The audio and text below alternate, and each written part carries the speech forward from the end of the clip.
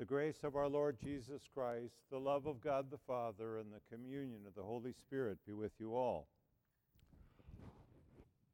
I don't know whether any of you have ever looked at the Louisiana liturgical calendar, but this Tuesday is Mardi Gras. And Mardi Gras means Fat Tuesday. And it's sort of a end of the year blowout before the start of Lent. And in the last couple weeks, I've been getting correspondence from some of my brothers from the New Orleans Police Department that I was down there during Katrina with. Stuff like, Et toi, pater, le bon temps roule, let the good times roll. Invitations to come down to New Orleans for Carnival. And if you don't know what Carnival means, it comes from the Latin carne vale, farewell to meet. And, which I've always found kind of amusing. Now, we come today to our gospel, and we see a mood and an attitude and a sense that's there in the gospel, which is quite incongruous to Carnival. And although on the Orthodox calendars it does say today, it does after all say that today is Meat Fair Sunday, additionally, it says that it is the Sunday of the Last Judgment. Now, you juxtapose those two with each other, and it's kind of a little bit incongruous. You know, what are we doing here? Are we partying, le bon temps roule, or are we embracing the fact that we are coming to the Last Judgment? And in the gospel today, and in the hymnody, we truly do hear that. But still, on the one hand, we get ready for a barbecue, and on the other hand, we get ready for Judgment Day. A Judgment Day that may come 1,000 years from now, or it just might come on the way home from the barbecue, or actually, it might even come before the barbecue. We don't really know. We don't really know. So are we in that state of preparation? There's a soberness that ought to come over each of us when we hear the gospel. For we each have an appointment. Every man, every woman has this appointment. And none of us has put that appointment onto the calendar of our iPhone with some sort of a reminder tone, something like da da da da. You know, we don't have a reminder tone that tells us when our death is coming. That we don't have a reminder tone to remind us that Judgment Day is coming.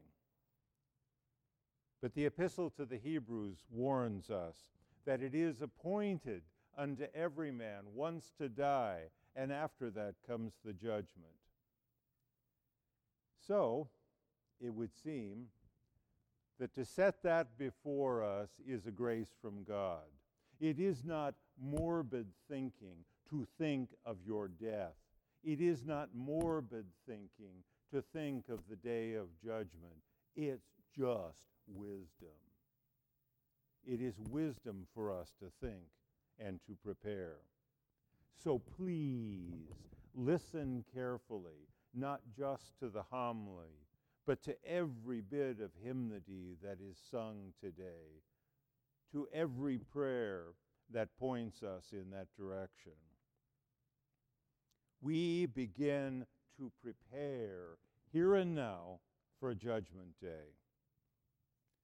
As the clergy pray before the liturgy in the service of preparation, we say, the celebrant says, Strengthen me for thine appointed service, that standing without condemnation before thy fearful judgment seat, I may fulfill the sacred service.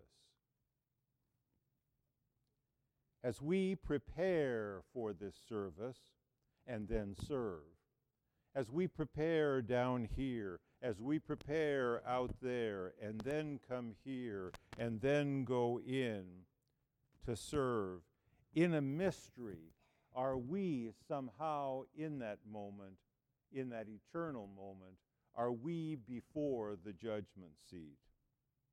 The service suddenly becomes a bit more serious if we think of ourselves as standing before the judgment seat.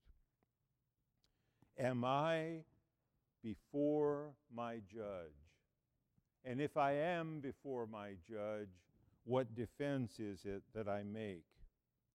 Do my good deeds somehow, good deeds if I could count any, if I could remember any, do my good deeds somehow outweigh my bad ones, of which I remember most of? I know my sin, and my sin is ever before me, as the psalm says. Do my good deeds outweigh my bad? No, they don't. Mine really don't, I'm quite sure. And forgive me, a sinner, but yours probably don't either. So the clergy pray in their entrance, laying aside all defense. And then we do and we pray the one thing that does make some sense as we're headed to judgment. We pray in the preparation, we sinners offer unto thee as Master this supplication. Have mercy on us. Lord, have mercy on me, a sinner.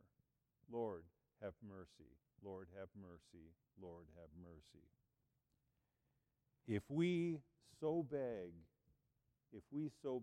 for that mercy in this place, then the dread judgment seat before which we stand becomes a mercy seat.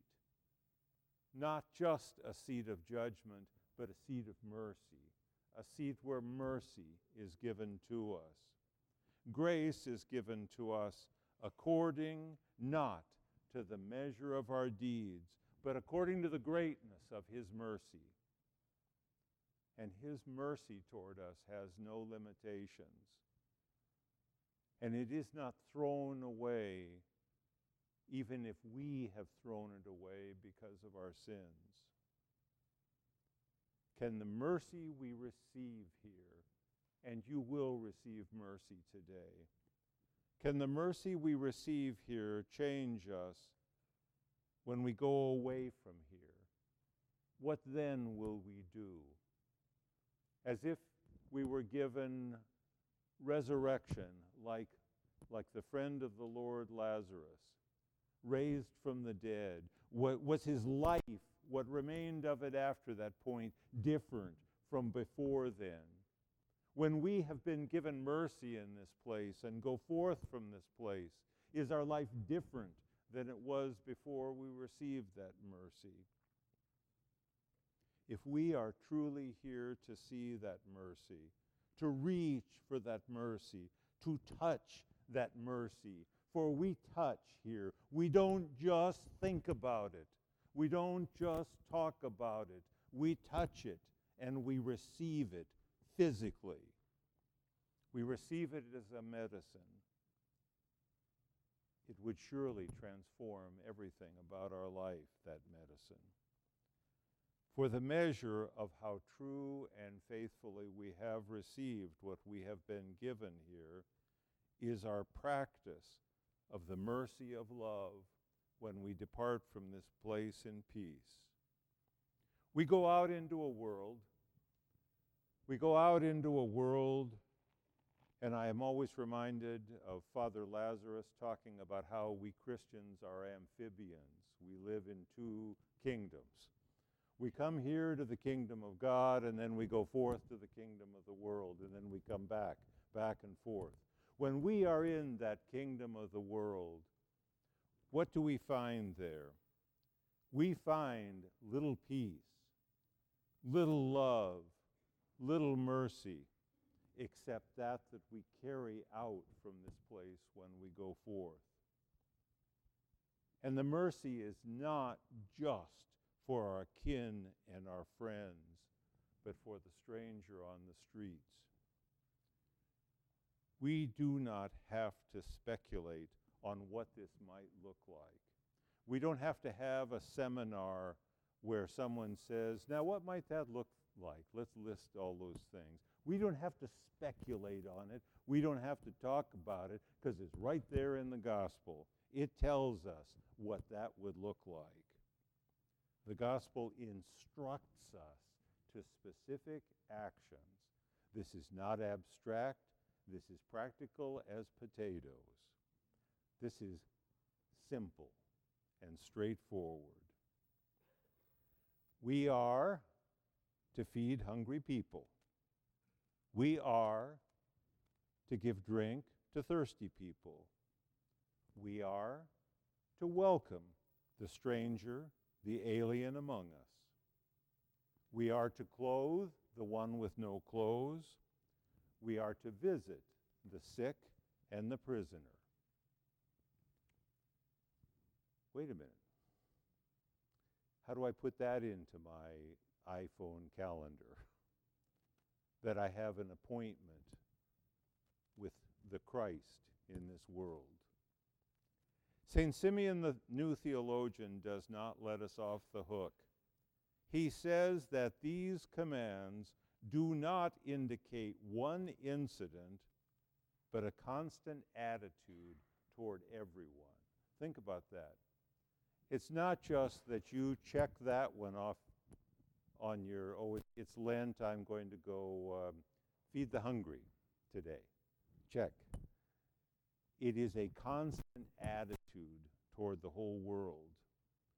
It is the fulfillment of what the Blessed Father Alexander said in his writings so many times about how what we do is for the life of the world and for its salvation, that which is in the liturgy itself.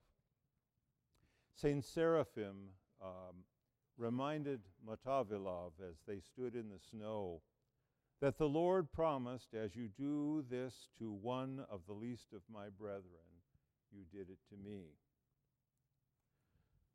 Well, how do we get there if we're not there?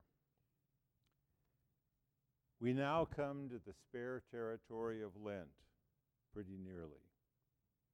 And if there was a ringtone for that, it would probably be da-da-da-da. We're coming to Lent. It's here.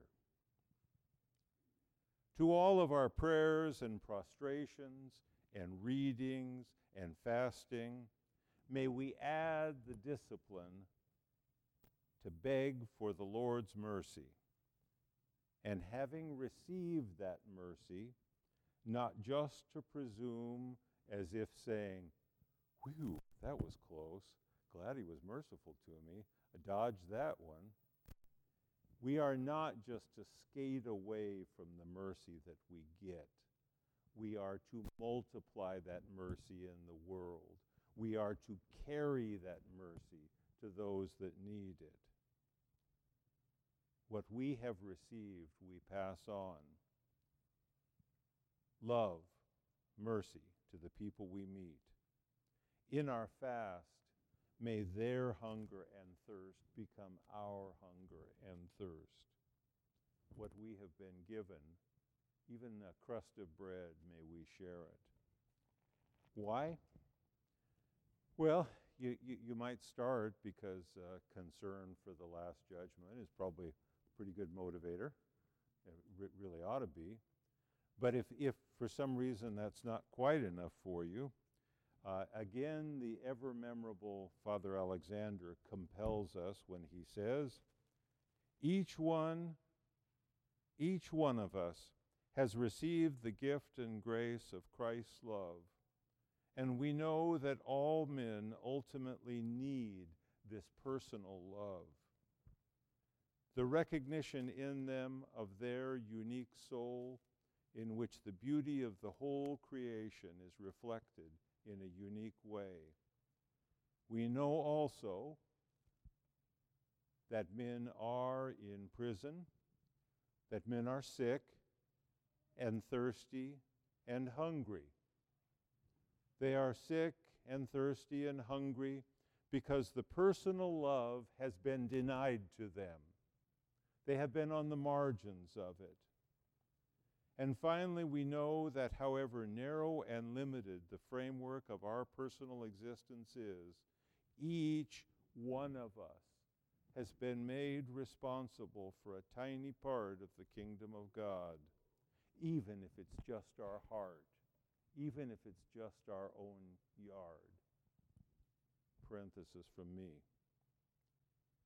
We are responsible for a tiny part of the kingdom of God, made responsible by that very gift of Christ's love. Thus, on whether or not we have accepted this responsibility, on whether we have loved or refused to love, so shall we be judged. And in that, we know that we can never measure up to the mark of the Lord's love for us. And because of that, we plead for mercy, knowing that He is ready to give that mercy. Lord, have mercy. With the merciful love with which we have been loved, may we be merciful and love in our turn to all we encounter. And this will be to the glory of God. And this will be that for which we do Lent. This will be the fulfillment of all that is before us in the coming days, to the glory of God the Father.